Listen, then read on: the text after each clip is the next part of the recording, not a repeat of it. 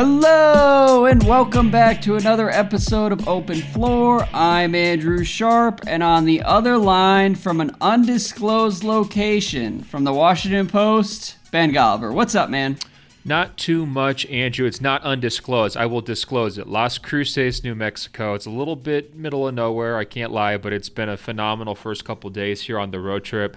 I gotta say, the other night I was hanging off the side of a mountain, waiting for sunset, looking down on 10,000 cacti and, having that, very pseudo-intellectual thought of like, cacti are a lot like human. They share similar characteristics, and yet every single one of them is unique. I'm starting to think, maybe it is the differences among man that I should be appreciating more. Maybe I shouldn't give you such a hard time for changing your mind all the time. I started to think, is the grease pig too negative? My mind's going that direction. Then all of a sudden, David Griffin's incredible interview on the Woj pod is pumping through my AirPods as I'm sitting there, and I'm looking out at the beautiful rock as the sun and the sky is turning purple, and David Griffin is telling me about the power of positive thinking and how I can just will myself into being whoever I want to be, and how he wants to join his family with Drew Holiday's family into one giant family. And I'm just starting to do that thing from Breaking Bad where you think you're turning into a bird or like a different kind of animal. Like my brain is going that direction, and I'm like, yes, I might be able to fly. This will be great. I get about 30 seconds into that, and I realize, like, no, that's not what's happening here. What's happening is I'm reaching internal bliss. I have found the happiest state of mind that is possible, and I just sat there. You were saying, oh, go ahead and go out there and meditate. It was past meditation, Andrew. It was just a completely different level of awakening. And I got to thank David Griffin and his unbelievable perspective on life for helping me achieve it. But here I am in a very, very happy mood, ready to do battle with you and to appreciate, some of the things that, maybe in the past I've been a little bit too negative about. Yeah, I mean, it sounds like full-blown transcendence for you out there in the desert. Was this in the middle of Saguaro National Park? Is that where you were? Yeah, basically. I'm not sure you're pronouncing it right. They pronounce it with a really soft W in the middle there, so it's a little Saguaro, bit confusing. Yeah. I was wondering whether I had the pronunciation right. My wife went there last year and had good things to say about it. So. Oh, did she come out with the peyote talk too, or is that just me? No, I think that's just you. I'm really impressed, though, as you told me you were going to unplug, and I told you at Summer League it sounded like you were headed on something of like a serial killer road trip because you were going solo through 6 or 7 different national parks in 7 or 8 days. And it's the type of trip that only you would plan. But you were like, yeah, I just need to get away from it, clear my head a little bit. And then there you are in the middle of Saguaro National Park, listening to the Woj pod with David Griffin, unplugging and clearing your mind. So as much as you try to get away from all this and get out of that Summer League mindset, get out of those trenches, you can never stray too far. Look, Andrew, you got 12 hours of driving a day. Trust me, I have heard everyone's Westbrook take. If you had a Westbrook take and you put it on the internet, I have listened to it. I started listening to a Michael Lewis book yesterday, which opened with this incredible scene of the Rockets interviewing Satnam Singh, The Undoing Project. I highly recommend it out there. People always, asking for book recommendations. Not exactly like a, under the radar classic. Pretty much everyone's probably already read it, but everyone's read everything that Michael Lewis has written. But actually, I thank you for reminding me that podcast exists because I meant to listen to it, and it came out, I think, during the playoffs, and so that's a good August to-do list item for me. And also, look, while Open we're Floor here. Globe. If you're looking for under-the-radar authors, people, obscure writers, I just recommend Michael Lewis, probably Ernest Hemingway, Frost. Maybe just dip your toes into the Frost. But what can I say? Well, and also, I do want to say, if anyone has good book recommendations, please email openfloormail@gmail.com. I'm about to go on a longer vacation in a few weeks, and I am looking for non-basketball stuff to read. So hit me up, please. And now I'm just completely abusing the platform here. No, this is what it's for. But let me just say this. I feel like I had a great week, but do you know who had a better week than me? Who's that? Giannis Antetokounmpo. This guy is all over the world slanging these new Nike shoes. And look, we were banging on Nike for being slow to get the shoes ready to go, the Air Freak ones. And I mean, we probably brought it up, at least I brought it up probably 20 different times on this podcast. So we have to turn around and give them credit. Having him at the Drew League, having him in Greece, having him in Milwaukee with 20,000 fans, at a rally where he's basically saying, don't call me the MVP until I win it again next year. I don't think anyone has had a better summer from sort of a marketing and branding perspective. Now, look, all due respect to Taco Tuesday, okay? All due respect to LeBron James and Taco Tuesday.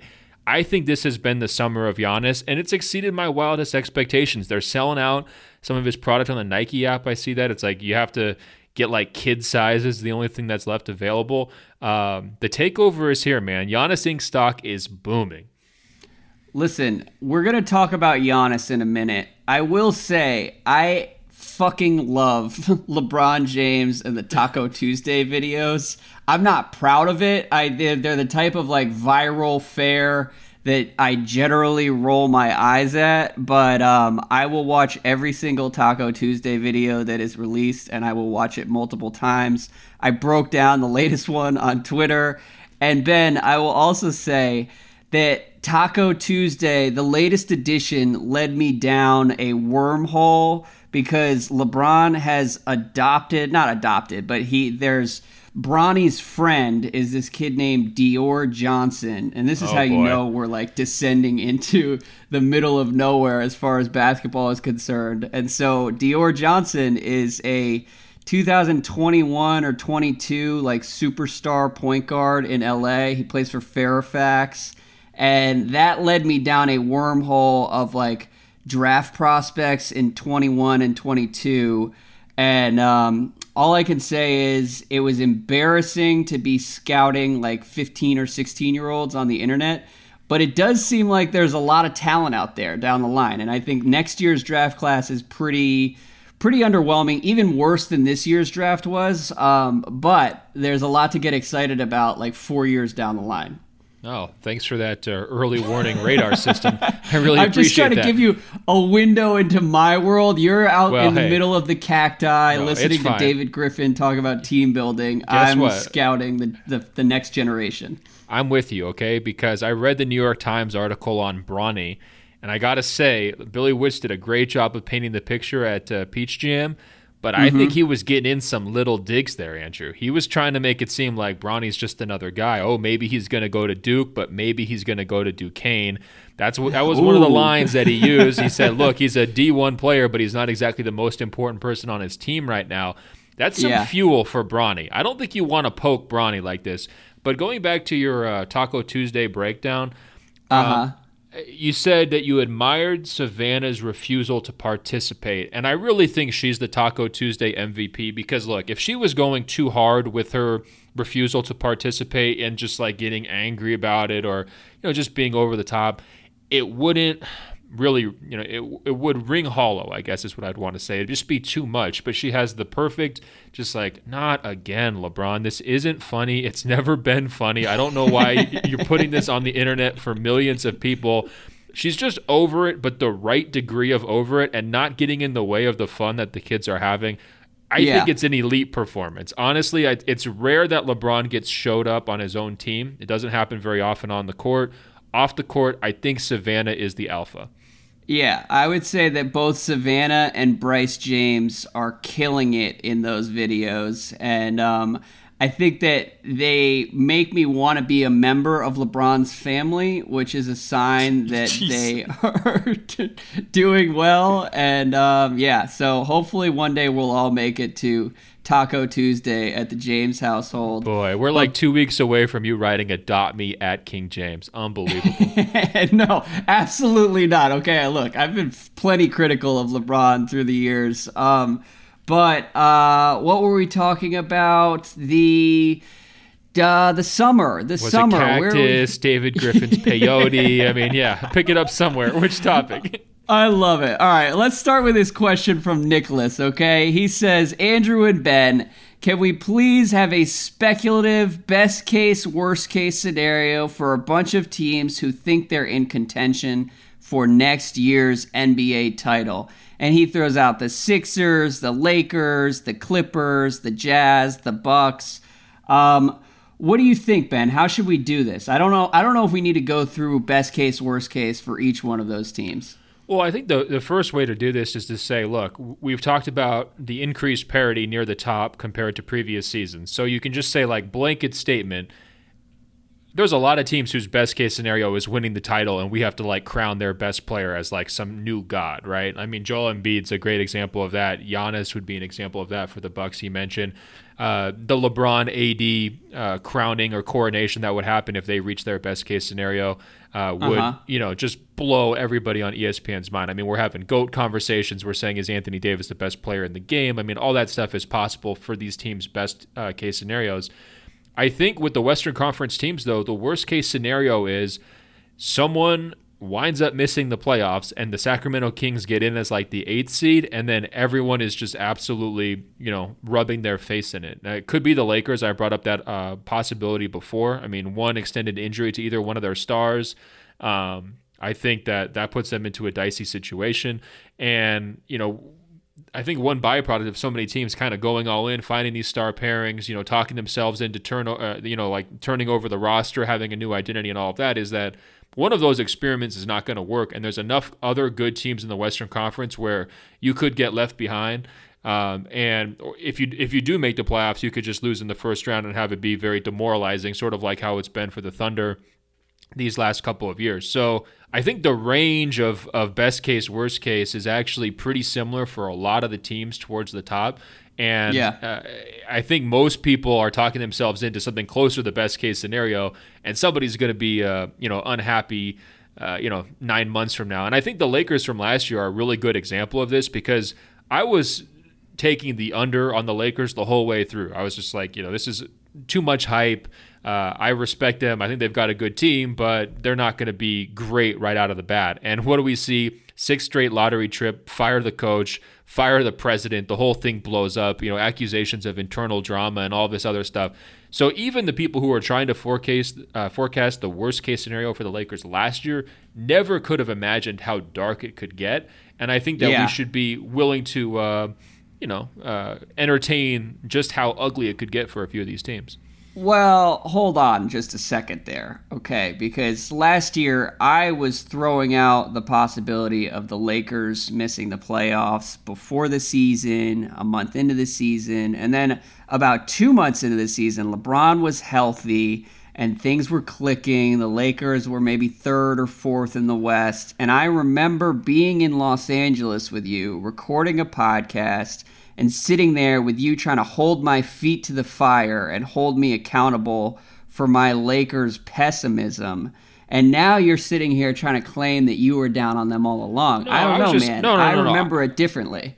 Okay. I was just under on their over-under win total. That's all I'm saying. And I think a lot of people were thinking title. Now, you also raised the possibility early that LeBron could quit on them and it could all blow up, which is basically what happened. But did you see the fallout extending as far as it did? Did anybody think Magic wasn't going to be in his job this summer? Did anybody think that Luke Walton was going to be blown up? That one was a little bit more, believable because of, the track record there with LeBron and coaches.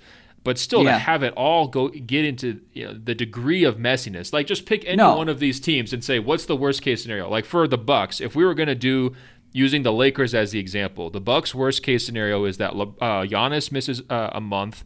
They wind up missing the playoffs. Coach Bud has to get fired. John Horst gets fired. And they're like in complete scramble mode trying to like get ready for Giannis's like upcoming free agency. Like that worst case scenario is what we would never bring that up as a possibility because it sounds too crazy. And that's where the Lakers got psychotic. Yeah, that's true. It's true. And I was thinking about that earlier this week. The Lakers have sort of stabilized here after 2 months of wild peaks and valleys in terms of hype and pessimism and kind of alarmism. But like you look back, even 6 weeks ago, you had like Magic on First Take calling out the COO, Tim Harris. You had them striking out on Ty Lue. Do you remember Ty Lue and the Lakers' birthday cake? Like, there's just been 8 different chapters in this offseason where the Lakers have looked like they know what they're doing, and then we go 180 degrees the opposite direction. And so, like, there's no question that the Lakers have the widest spectrum of outcomes next year as well, because, like, nothing has really changed infrastructure-wise with them. Like, they're still as unstable as ever, but they do have LeBron James and Anthony Davis. Like, would you say their ceiling is winning a title?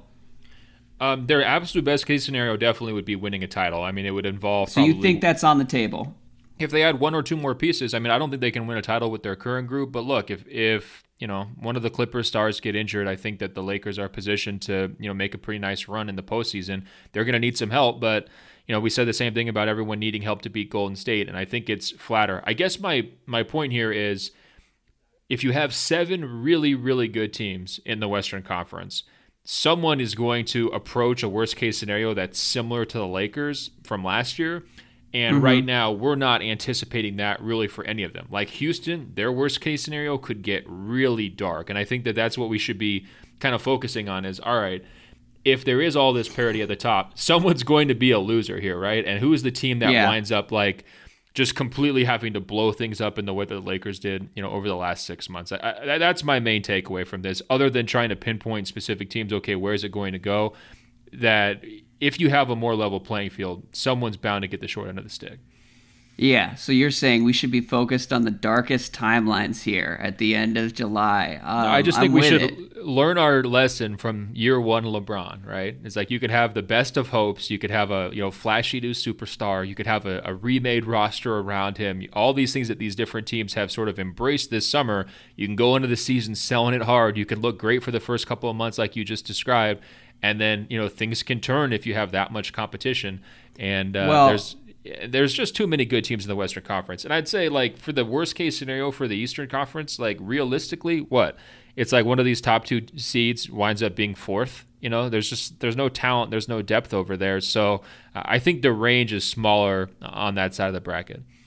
To your point on the West, though, and we're not the first people to point this out, but you've got the Golden State Warriors, the Denver Nuggets, the Trailblazers, the Rockets, the Jazz, the Clippers, the Lakers, the Spurs. I don't know if we include the Spurs in that group of like West contenders, but half of those teams are not going to make it out of the playoffs.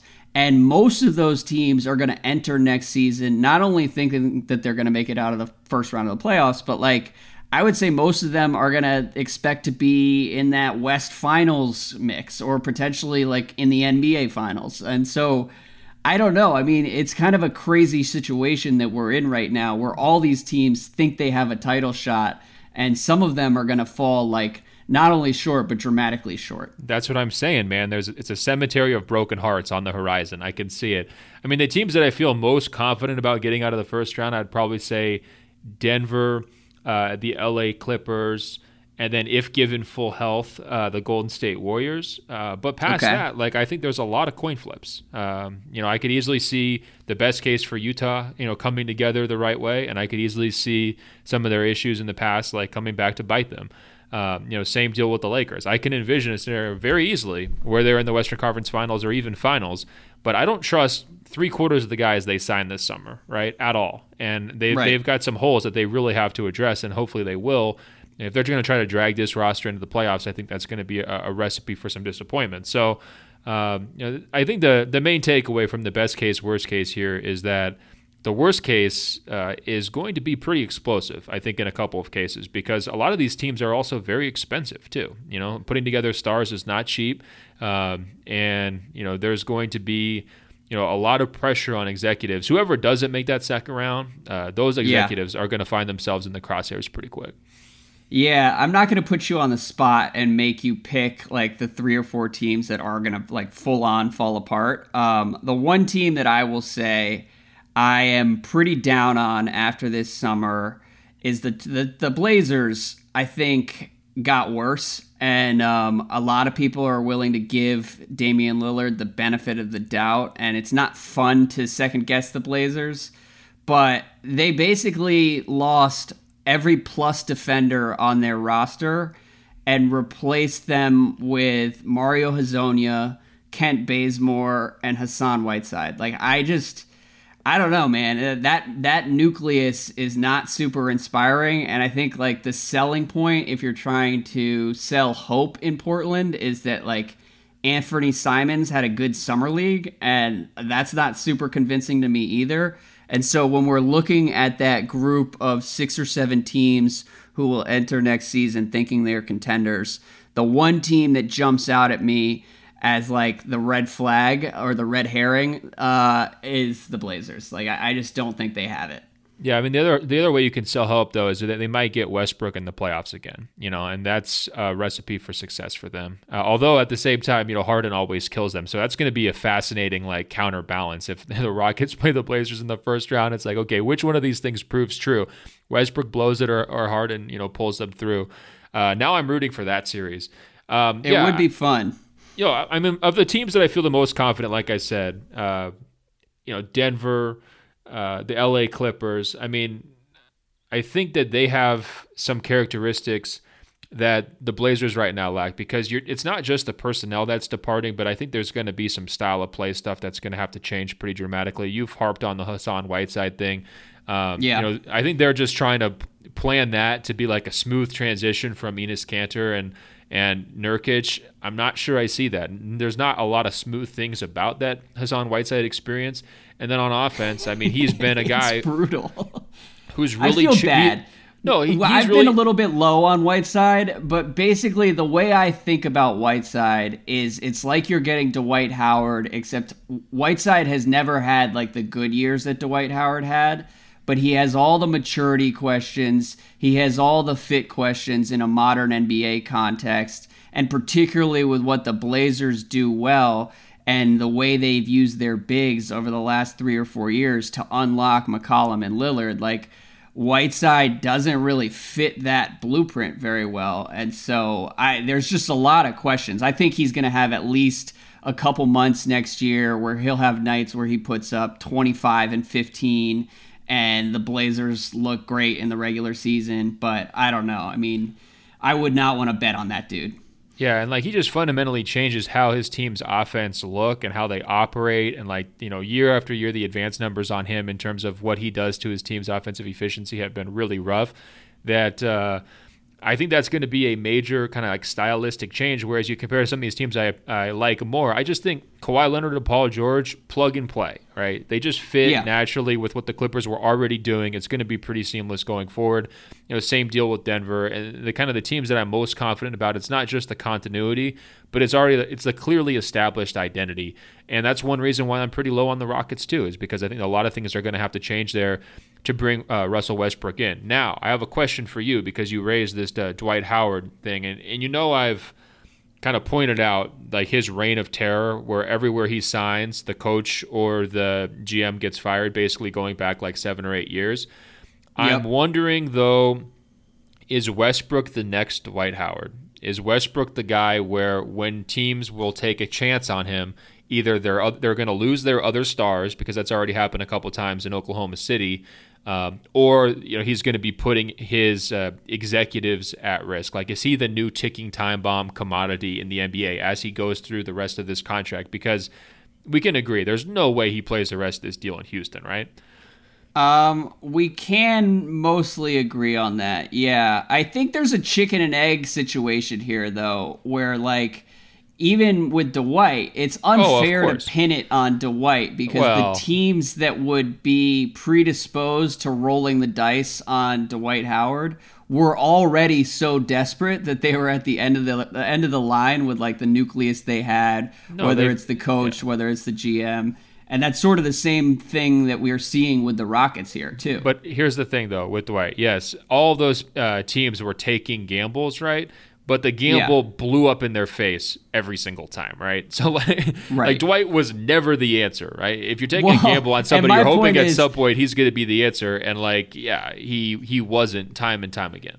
You could just as easily argue, though, that by the time should we sign Dwight Howard is the question that you're asking, that means that you're already just running out the clock and you've got another year left before reality hits. And that's certainly what happened with the Washington Wizards. We'll see where Dwight ends up this summer. I don't see any team out there for him. As far as Russ, though, I think that we're underplaying how good they're going to be in the regular season. You and I were a little bit too low on them on the podcast earlier this week. You're letting everybody else get into your brain. Come on. No. What I'm doing is knowing that the Rockets are always better than I would like them to be, and they are going to haunt me forever, and we're going to have to take them seriously whether I like it or not. And that's what's going to happen through next year's regular season, is they will be successful enough so that you and I are going to have to talk about them as a contender, even though I will not believe in them. I don't believe in them any year, really, as a contender.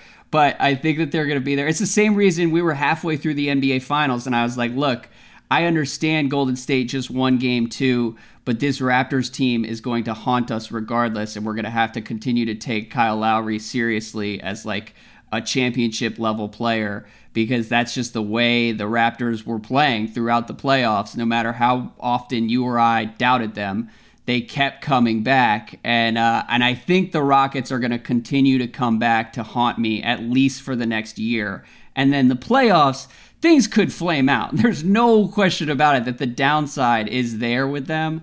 And Russ, the one thing that hasn't been discussed enough as we talk through what that team is going to look like is like Russ's shooting. Not like people focus on the 3-point shooting. Yeah, whatever. He's never been a great 3-point shooter, but he was a good mid-range shooter for most of his career. And that element of his game fell off like entirely last year. I mean, if you look at the numbers from his mid-range, he was like 10% worse. Maybe that was the knee stuff that he was dealing with for the first half of the season. But like, that's a glaring hole that he'll have to address. And the other thing that I think people are underplaying is how good Chris Paul was as the guy playing off Harden. Because like his ability to use those possessions that he did get and be super efficient was underrated the entire time he was in Houston. And I think people just in general are forgetting how great Chris Paul is and how great he was even over the last 2 years, when they assume, all right, so Westbrook has like more physical talent, he's 4 years younger, like of course that's an upgrade. Like I really don't know if it is, but all that being said, I trust the Rockets to put together an annoying like 54-win season. Yeah, you were doing a great job making arguments for why we shouldn't take them seriously, and then you're just turning right around at the end and saying, yeah, they have to do it because they've done it before. I don't know. That team is going to haunt me regardless. That's all I know. But yeah, your concerns are well-founded. On the shooting stuff, Westbrook shot 21% from 3 to 10 feet. He shot 33% from 10 to 16 feet, 36% on long twos. And remember, he's taking a lot. Unless he is marginalized basically as like, a second or third option, like honestly, I would rather have Eric Gordon be their second option than Westbrook. Yeah. That's blasphemous, and I don't think that's going to happen, but that's a better second option. You look at the team offensive efficiency ratings for Oklahoma City since Kevin Durant left. They're not good. They're not where they need to be. They're not elite. They're a far cry from where the Rockets were with James Harden. Even when Chris Paul was injured, Harden was able to carry significantly better offenses than anything Westbrook's ever put together by himself. So he will need to take a major step back if a lot of these things that you're predicting are going to come to fruition. And I think that we should be focusing, when we're analyzing the Rockets, a lot more on what you described about the potential to flame out, as opposed to what they're going to do in the regular season. Because why are we going to be getting ourselves all excited during the regular season and being forced to have these types of conversations that you're describing if we've seen Westbrook's track record and the fit issues are going to come out more in the postseason? Like, why do we have to do that? You're telling us that this is what our prescription is going to be for the next 6 months, and I'm saying, should we be smarter than that and just avoid that and not even worry about it till we get to April? Unless Westbrook shows some fundamental change, why are we going down that path? I would like to think that we can avoid going down that path, but Ben, it's a really long NBA season. And I think that every now and then we hit these pockets of each season where you can go back to the pre-Kawhi Raptors. Every year there would be like 2 or 3 weeks where we'd say, oh, like I think Dwayne Casey has cracked the code this year, and this Raptors team might have the right mix to take down LeBron and really be a threat in the East.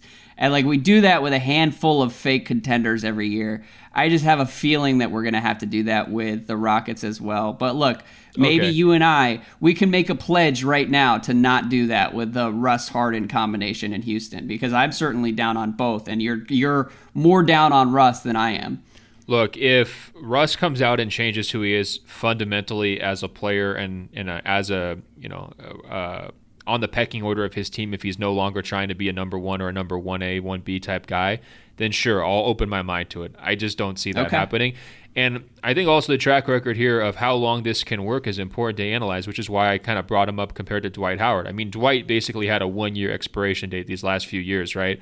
We've seen Westbrook basically have a 2-year window with Paul George. We've seen Harden have a 2-year window with Chris Paul, a pretty short window with Dwight Howard there in Houston. I mean, there's tension on both sides in terms of how long they can make these superstar partnerships work. And I guess I'm curious, how long do you think these two guys are going to be playing together in Houston? I mean, I think the over-under right now should be set at 2 years. And I think the problem is Westbrook's contract is so big that, if you're Harden, are we totally sure Harden's still going to be in Houston, 2 years from now? How sure are you about that? I would bet on 2 years being like, I guess if you're setting the over under at 2 years, I would bet on a push there because I think that's about as long as it's going to last before a ceiling becomes clear and everybody starts to get a little restless. The one thing that has been strange to me, I've seen a number of people that I really respect justify this deal by saying, well, Morey thinks that he can then move Westbrook, and Westbrook's deal is going to be easier to move than Chris Paul's deal would have been. I don't really know if that's true. I mean, if this doesn't work in Houston, it's going to be pretty tough. Like, I came out, we were at the Board of Governors meeting with a bunch of writers 2 weeks ago, and I said, look, I think somebody is going to talk themselves into Westbrook this summer, and then there's just enough hope there that somebody is going to give up more than we expect to get him. I don't think that leap of faith is going to happen the next time he's dealt. And we already saw this year when we try to forecast potential landing spots around the league, like there were maybe 3 or 4 teams that like maybe made sense if you were really willing to really like open your mind, get into Saguaro National Park mode and sort of like transcend the boundaries of what we think is possible. You could picture Westbrook on the Bulls or Westbrook on the Heat or maybe the Knicks taking a chance. But like 2 years from now, if this Rockets experiment falls apart and his game is not as well suited to age well as Chris Paul's was, and so like it's gonna get pretty thorny, and that's where like who knows, it's not gonna end well. I think that's a safe bet. Completely, and that's why the Dwight Howard thing comes in. I mean, it's not going to end well just for the player himself. It's not going to end well for the stars around him. It could not end well for the front office and the coaching staff for sure. I mean, there's a lot of potential blow up possibility here with this scenario, and I just think that risk should basically define their move for Westbrook, right? Like the fact that all these things, because to me it's just fundamentally different. Like I liked it when they took on the Chris Paul and all the questions about whose team it was and everything else a couple years ago. There was lots of people who were against that. I was completely for it. I thought it could work. It worked about 90 to 95% as well as I expected. Clearly they didn't quite get over the hump in some pretty key moments, and Paul's injuries definitely played a factor there. But it was a really good balance and partnership on the court. I think your argument is that something similar is possible with Westbrook, and maybe I'm still not sold on that, but I just think that like the blow up potential, like Chris Paul did not leave and like leaving Houston in ruins, right? And I think that is a key difference with this Westbrook maneuver, is that the risk factor on taking on his contract at this point right now of his career is much, much higher than the risk factor was bringing in Chris Paul and, giving him that next contract, the kind of the way they did it on that delay. I just think the risk is 5 or 10 times greater. Hey guys, what's up? This is Ben Golliver with Sports Illustrated's Open Floor podcast. Keeping a healthy lifestyle should be easy, right? You eat veggies, drink green smoothies, exercise to get your heart rate up, and do yoga to bring your heart rate down. Woo. Well, maybe not so easy, but there is something that helps improve everything, and you can do it with your eyes closed. It's sleep. Sleep Number knows what it takes to sleep your best. The Sleep Number 360 Smart Bed lets you choose your ideal firmness, comfort, and support on each side, your Sleep Number setting. It's the perfect solution for couples.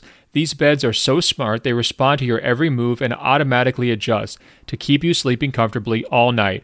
Proven quality sleep is life-changing sleep. And now, for a limited time during the Memorial Day sale, save $1,000 on the new Sleep Number Special Edition Smart Bed, a queen now for only $17.99. You'll only find Sleep Number at Sleep Number stores or by visiting www.sleepnumber.com. That's www.sleepnumber.com. Okay, let's keep bouncing around here. Mert says, we saw that both Kawhi and PG didn't want to play with LeBron. So let me ask you this. Is it possible that if the Lakers did not sign LeBron James last summer, they would have a more competitive roster this year? So I guess essentially what he's asking is, if they had struck out on LeBron, would they have Kawhi and PG right now? What do you think? Well, this question made me think that, remember how LeBron kind of forecast where he was going to go to the Lakers well in advance, the rumors came out almost a year early. Mm-hmm. I'm wondering if in hindsight he was staking his claim to the Lakers spot because he knew Kawhi was going to, be in a situation where maybe he would move, and he knew Paul George was going to be a free agent, right? If he hadn't done that, do those guys find a way to get to the Lakers either by trade or by signing that same summer? You know what I mean? Was this part of one of those master plan, LeBron puppeteer moments where one of the factors for, leaking his interest in the Lakers so early was to make sure that he could be the one who landed there? Because if you're Magic and those guys, of course you're going to pick LeBron over anybody else, right? But if he had just never done that and said, I'm going to go in and weigh my different options, if you're the Lakers and you have a shot at trading for Kawhi Leonard, if you have a shot at signing Paul George, maybe that becomes a bigger priority for you and you don't put all your eggs in the LeBron basket because you're worried that it might backfire. I just wonder how much of this did LeBron orchestrate? I guess that's my question. I think LeBron orchestrated 98% of it, and a lot of the decisions that the Lakers made were run past LeBron and his team before they made him. I would take this in another direction, though, where I wonder, which team would you like more? LeBron and Paul George last year with some of the young guys, or Kawhi and Paul George this year? With all their supporting cast, I would still take the Clippers supporting cast in terms of winning a title. I was going to say, if you imagine this scenario where they do sign Paul George and then they use all of their assets to trade for Anthony Davis, would you rather have that team, Paul George, Anthony Davis, and then replacement players for going forward for however many years Paul George signs for? Or would you rather have LeBron, AD, and the scrap players they have right now? I think I would actually prefer to have LeBron and AD, just because that way you don't have to deal with Paul George's potential injury issues. And I do think LeBron's still a meaningfully better player than Paul George, especially in a postseason format. But that one's pretty close too, in terms of an alternate history. Because Paul George is closer to Anthony Davis's age. Again, he's a real two-way player in his prime. I think you might have some issues there of who gets to be the alpha, and it's kind of weird because neither one of those guys is a real ball handler in terms of running the offense. So it's not an ideal pairing. You'd still need a really good guard to make them work. But still, that would be a pretty tantalizing combination too. Speaking of ball handling, it is kind of insane to me that the Lakers are entering next season with a guard rotation of Rajon Rondo, Alex Caruso, Avery Bradley, and Quinn Cook.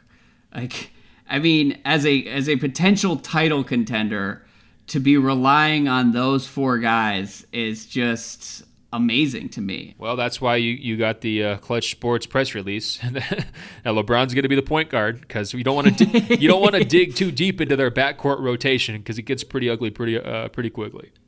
Yeah, it's going to be interesting. But continuing on, Brad says, is Kemba Walker just a less fortunate version of Kyrie Irving? Kyrie has been blessed with talented teams while Kemba played with mediocre talent his entire career. If Kemba and Kyrie had alternate former teams, would the narrative for both players reflect that? What do you think, Ben?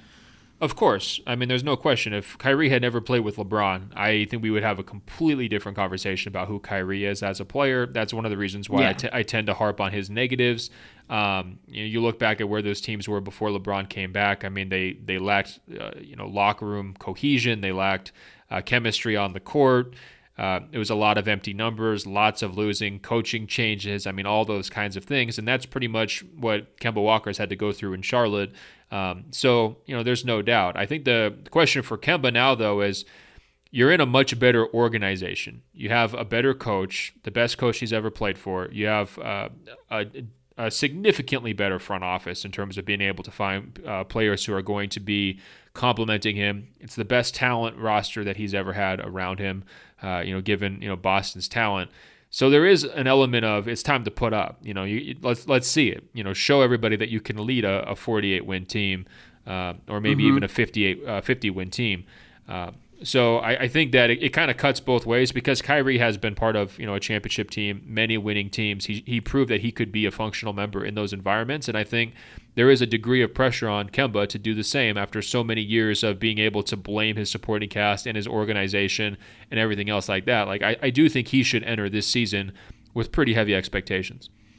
Yeah, well, and I think that Kemba is going to be a better regular season player than Kyrie ever was. And Kyrie hasn't been a great regular season player for long stretches of his career. And so the Celtics will probably outperform expectations this year. And I think Kemba will be a great fit in that sense. Kyrie is a better player in the playoffs, and part of that just goes to his size. I trust Kyrie to be able to get his shot off in any playoff setting, and Kemba is a guy who may be a little bit easier to double just because he's smaller, and sometimes it's as simple as that. That's one of the things, like Zach Lowe and Kevin Arnovitz talked about that with Chris Paul. It's one of the kind of hidden stories of Chris Paul's career is that his size worked against him in some of the bigger playoff moments, and I worry about that with Kemba. I think he's awesome, and he has gotten 110% out of what his career was supposed to be. But there's still more questions when you get to the absolute highest levels with me. But I'm excited to watch him in Boston. The press conference yesterday, I was bummed out that Enes Kanter made the Kyrie joke. I would have basically, Enes Kanter is just so thirsty that it's hard for me to enjoy when he has an awesome viral moment. But it was a good reminder that Kyrie Irving's Celtics commercial last year is one of the most ridiculous things to happen in the last 5 to 7 years. Because literally 3 weeks after that commercial aired, we now know that he was talking to Spencer Dinwiddie behind the scenes about joining the Nets next season. Yeah, I mean, if there was ever evidence that we live in a disposable, no accountability society that you were asking for earlier, there it is. You still overrate Kyrie in the playoffs, man. It kills me, man. How are you still talking about Kyrie in these hallowed playoff terms because he had 3 good games against Golden State? I mean, come on. What do you mean 3 good games against Golden State? First of all, he was good against Golden State in the following year when Golden State had Durant and was basically unbeatable. He's also, he tore up the Celtics when they got wiped a couple off the times. Court that year? Well, okay. I would think that those games were reasonably close, and Golden State had probably the best starting 5 of the last 40 years in that series. So I'm not going to hold that against Kyrie. What I'm saying is that if you're asking me which player I trust more in a playoff series, it's definitely Kyrie, just because I think the size and the track record is there, where Kemba is closer to a guy like Damian Lillard, where you look at their numbers in the playoffs, and with I'm talking about Lillard specifically here, like his percentages get worse, and right, but and he's the number one guy on his team. Kyrie's never been that in the playoffs, and we saw how that looked. How did his percentages look in this year's playoffs as the number one guy for Boston? Look, I'll take Damian Lillard over Kyrie. I'm taking Dame over Kyrie in the playoffs from here going forward. 10 times out of 10. And I think it's more of a question because Kemba that's a fair point. Hasn't proven it against Kyrie, but I think that we need to update your narrative on Kyrie about this amazing postseason player because I have been listening to it for 3 years, and we saw a different story this year. Okay, so you don't think that there's any question about Kemba and what he can do as the number one option on a playoff team? No, of because course. That's basically my argument. My argument is that there are fewer questions with Kyrie if you get to the conference finals and how you guard him than there will be with Kemba. I think there's very similar questions for both of them. Your point on the lack of size for Kemba is well taken. The fact that Kemba hasn't ever really done it before in a meaningful way in Charlotte is a question that I just raised, a minute or two ago. I just think that you're giving Kyrie a lot of credit for stuff that he did as the number 2 guy where he wasn't facing all of that stuff, where he was able to just kind of, do what he does best. And when you are now the number 1 guy in Brooklyn until KD comes back, and Kemba is going to be the number 1 guy in Boston, and Damian Lillard's been the number 1 guy in Portland here for the last couple of years in the postseason, Kyrie's reputation needs to reflect those changes. Well, okay, here's the deal. Listen. I've had to listen to you talk to me about how amazing Kevin Durant's finals breakthroughs were over the last couple of years and how we should all sit back and appreciate what he did against the Cavs. He had a lot of help too, okay? So it goes both ways. I think if Kyrie dropped 40 in the finals to help the Cavs take down one of the best teams the NBA had seen in the last 20 years, when you go back to 16, that matters. And I don't think you can just sort of shrug it off and say, well, I mean, he did it with LeBron, so it's not as impactful or not as relevant when you're talking about what his playoff ceiling is. We've seen this guy come through. Okay, well, we've also seen Kevin Durant. If you want to talk about his playoff averages for his career, 29, 8, and 4. Okay, this guy's been doing it in the playoffs for a decade, often as the number 1 option. Despite having lots of talent around him. I mean, he's shooting 56% in the 2017 playoffs, 29, 8, and 4. I mean, this year he was averaging 32, 5, and 5. Shooting unbelievable 51%. I mean, there's no comparison between Kevin Durant and Kyrie Irving in the playoffs. And throw on top of it, Kyrie Irving has missed 2 full playoff runs due to injuries. And so I'm just saying, I'm just saying that we can't apply context one place and not apply it another place. I know. The only context you apply is the 7 good games Kyrie's had in the playoffs. You're forgetting about all the other. That's not true. I trash Kyrie. Look, Kyrie, I'm out on Kyrie after the Bucks series. The way he handled that series is such a massive red flag that honestly, I think we should think about the rest of his career differently and have a lot more concerns than we've had thus far. The best case, worst case team for Brooklyn. That's the team we should have started this whole thing with. The worst case for Brooklyn is really, really bad. Oh, it's a good point because you look up and are they going to start DeAndre Jordan? Is that the plan? If you pay him $40 million, don't you have to start him? All I know is Jared Allen going out there and playing every game at Summer League was such a flex. It was like, guys, look at me out here. I'm so loyal to this organization, even though they gave my job away to a guy who's definitely worse than me already at this point. I mean, look, DeAndre Jordan had, and first of all, we should say he's one of the more enjoyable characters in the NBA. When I was around Team USA a couple years ago, everybody loves that dude. He's a great interview. He's a fun guy. And he's another one in the same way that Kemba has gotten 110% out of what anyone would have expected from him in the NBA. DeAndre Jordan has put together a great little career for himself after being a second-round pick out of Texas A&M. However, watching him in Dallas at the beginning of last season, that guy does not have a lot left. And so to just sort of bring him in because he's popular and fun to hang out with and be like, yeah, this guy is going to be our starter is a crazy move on Brooklyn's part and on, I guess, Kyrie and KD's part. So then you look at the rest of that roster. I guess like the selling point for Brooklyn is going to be Karis LeVert is a all-star caliber sidekick to Kyrie, and we believe in Karis and Dinwiddie and Taurean Prince. I don't know. It is going to be pretty interesting. Like, what if you had to guess now? How many games do they win next year? I would say like 45 or 46. Okay. I don't know. And I also think that like if Kyrie does his normal thing and plays 65 games, if they were in the Western Conference, they would not even be, a playoff team. They'd be a lottery team. Yeah, which is crazy to think about, but I can't really disagree. I think that they would be like 7th or 8th in the West. I'm not quite as low on them as you are, but yeah. No way. There's 2 teams that can make the Western Conference playoffs in the East, Milwaukee and Philly. Everybody else is going home. That's not true. I think that the Celtics would have a shot. Oh, come on. What? You just got done saying that Kemba is about the same level as Kyrie. If that's true, no, I just said that they face similar questions heading into this year's postseason after the evidence we saw from Kyrie and after the fact that Kemba has no real evidence to speak of. Both those guys face lots of questions. That's all. Okay. Yeah, well, I hear you. Fun little meaningless arguments here at the end. Let's jump back to the West real quick. Connor says, do you think the Jerian Grant trade moves the needle for the Nuggets? He fills a huge need and is a fantastic fit with Jokic offensively. He could be like Kenneth Faried, but with a jump shot and a desire to play defense.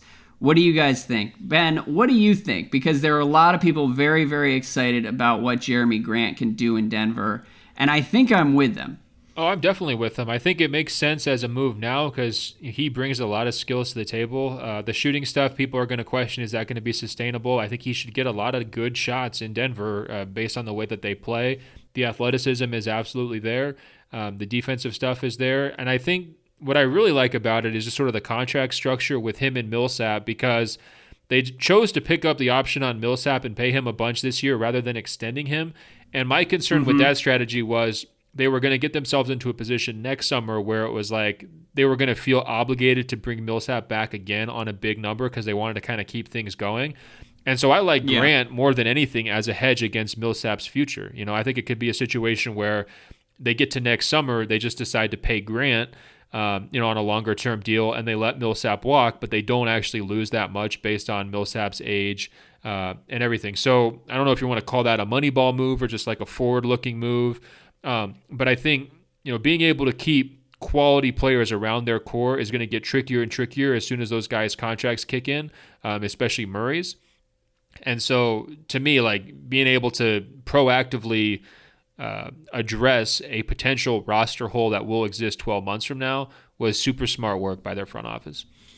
Yeah, I think it's a big, big win. And I'm most excited. I agree that he provides kind of an insurance policy in both the short term and the long term for Paul Millsap. But I am most excited because I think that the Nuggets are going to enter next season with a lot of talent and fewer questions to answer than some of the other teams around the West. And it would be great to see them go out and win 55, 60 games and finish at the top of the West. And the biggest question I had, like at the beginning of July, is what do they do on the wing? Paul Millsap had some sketchy injuries last year. And really, the Nuggets had a number of injuries throughout last year's regular season, which makes their final record like that much more impressive. So I think factoring in good health for them this year is another reason to be excited about what's possible. But you look around the West, and a huge part of Jerian Grant's value is going to be like how incredible the wings are on LA, how incredible LeBron is. Like, you need somebody who can kind of be thrown at those guys and at least not die. And I think Jerian Grant is that guy who's going to be able to be sort of like a defensive Swiss Army knife. I don't trust his shooting that much. I think like his percentages are probably more impressive than he actually is as a shooter. But for the holes they had, Jeremy Grant solves a lot. They basically only had to give up a protected first. Like, that's a big win. No, it was a great price. I mean, it was kind of a no-brainer on that side of it. He's really only had good shooting numbers for basically, I think, like 2 of his seasons. It's wildly fluctuated. So I think that's definitely something to be, keep an eye on. I was with you on almost all of that, except for the part where I'm just picturing LeBron and Kawhi kind of maybe big brothering him a little bit. It's like there's not. Yeah, you don't think Jeremy Grant is the Kawhi solution? No, and I think it's a big question for that Denver team. It's like, are you going to be able to win through this, like the power of 5 guys? Like kind of spreading out all the responsibilities when you're going up against these big time star wings, because the matchups don't look great. Right. I mean, I look at it and say, all right, well, so Jeremy Grant is a much better solution than throwing out like Juancho Hernan-Gomez as the starting 3, or Will Barton, like Torrey Craig, Jeremy Grant, Paul Millsap. With those 3 guys, you'll at least have a little bit of hope when you enter some of those matchups against LeBron, Kawhi, PG, and whoever else. I mean, Jeremy Grant did an okay job bothering Harden. Like, his length can at least make guys uncomfortable, which I don't think the Nuggets had before last week. Yeah, for sure. There's no doubt. I mean, it was one of the better, not under the radar, because I think people did talk about it, but it was one of the better smaller moves. I mean, I think I made this comparison before, but like, you want to pay Grant his number or Bojan his number, knowing that those guys are going to have to play minutes against the LeBrons and the Kawhis of the world. I think I would rather take Denver's side. Definitely. All right. I want to end with this, Ben, from Yuri, who says, "Hi, guys. My name is Yuri, and I'm a neuroscientist at Virginia Tech. So first of all, go Hokies. Nickeil Alexander-Walker is going to be the steal of the draft. And second, I wanted to tell you guys that I do a lot of long and sometimes very tedious experiments. So that's when I usually listen to podcasts. I recently came up with the idea that maybe podcast karma could affect my experiments.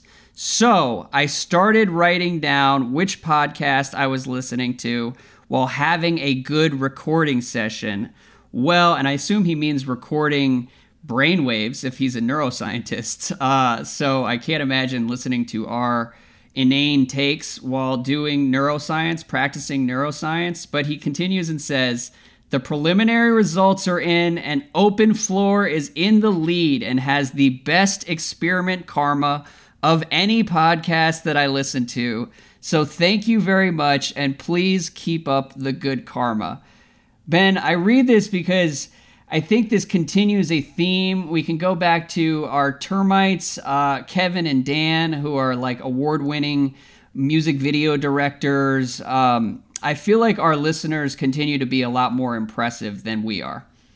No, that sounded really interesting. I kind of question his whole thesis here, though. I'm not sure he's going to be able to publish this in the neuroscience journal. I mean, like, are we getting crazy brainwave readings off of Kyrie Irving arguments? Is that what's happening? I don't know, but you never know. I'll take the compliment, I guess. I'm not sure what to say, but look, if you're getting good karma in your day-to-day working environment, let us know. openfloormail@gmail.com. openfloormail@gmail.com. Check us out on Apple Podcasts by searching for 2 words. It's Open Floor. Find that page, scroll down, it will say rate and review, tap 5 stars. It's just that easy. And leave this kind of a nice email like we got from Yuri. Leave that as a review to help us spread the word. We'd appreciate it. We're also on radio.com/openfloor. Andrew, until next week, I will talk to you. All right, man. We're here to help the scientific community. Go back to the cacti. I will hit you up early next week.